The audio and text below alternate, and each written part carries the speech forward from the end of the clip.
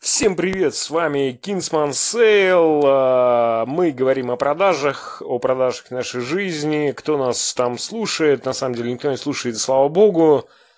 Мы занимаемся продажами в IT. Сегодня как-то посмотрели в свежий выпуск ведомостей. И они так хорошую такую подборку сделали того за год, и нам тоже немножко захотелось подвести итоги. Долго думали, как это сделать, и как-то сделать коротко, потому что в Anchor, в якоре, по-русски говоря, блять, нельзя говорить долго. Мы бы хотели сказать о следующем. Ребят, мы хотим сказать, блять, кто-то пишет до сих пор, суки, блять, кого продаете, заебали, идите нахуй. Смотрите, мы бы хотели сказать о Наталье Ивановне Касперской. Когда давно-давно, ну, уже год-два назад, лично я, чей голос вы сейчас слышите, я сидел за одним столом с Натальей Ивановной, мы говорили о ее семье, мы говорили о бизнесе, мы говорили о том, что такое InfoWatch, это такая DLP-система, система предотвращения внутренних утечек, если кто не в курсе.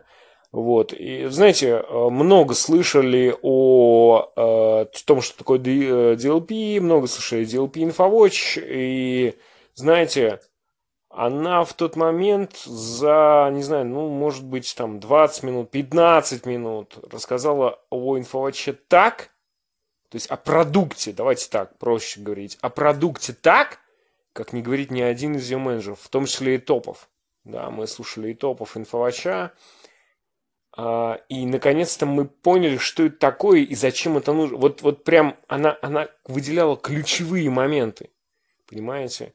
И если вы не в курсе, то, собственно, всем успехам своим, которые связаны с тем, что лаборатория Касперского поднялась, обязана, собственно, лаборатория обязана именно Наталье Ивановне. То есть в тот момент, когда она еще была замужем за Касперским, в тот момент, когда она занималась оперативной деятельностью. И вот знаете, ребят, что бы хотел сказать, да, наверное, ключевым является не то, насколько высоко вы поднялись в иерархии, насколько вы там рулите продажами, маркетингом, какими-то комплексными вещами в продажах, куда входит и отгрузка, и продажа, и маркетинг, и пиар, и так далее. Как бы высоко не поднимались, вот это вот умение, фантастическое умение, с одной стороны, выделять главное и объяснять, что такое есть ваш продукт, а с другой стороны, умение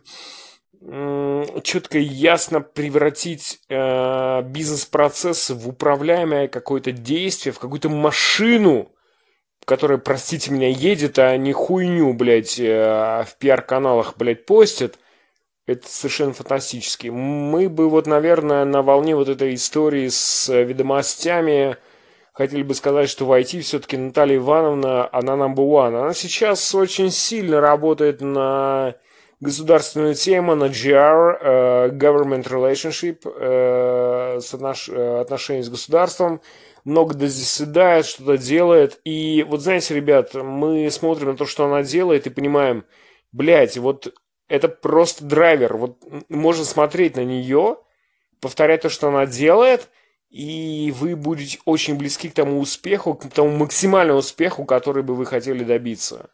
Неважно, где вы работаете, вы, блядь, можете странным дворником работать, а можете просто прекрасным дворником работать. Знаете, у нас тут вот в дворе работают фантастические дворники. Мы ходим на работу в 7 утра, поэтому мы знаем, что это такое.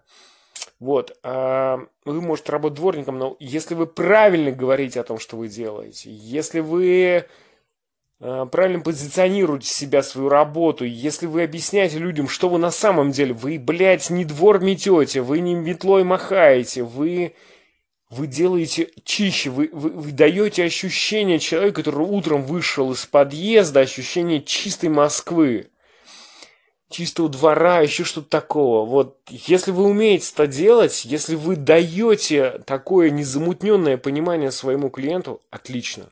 That is all. Я говорю вам глотку. Пока.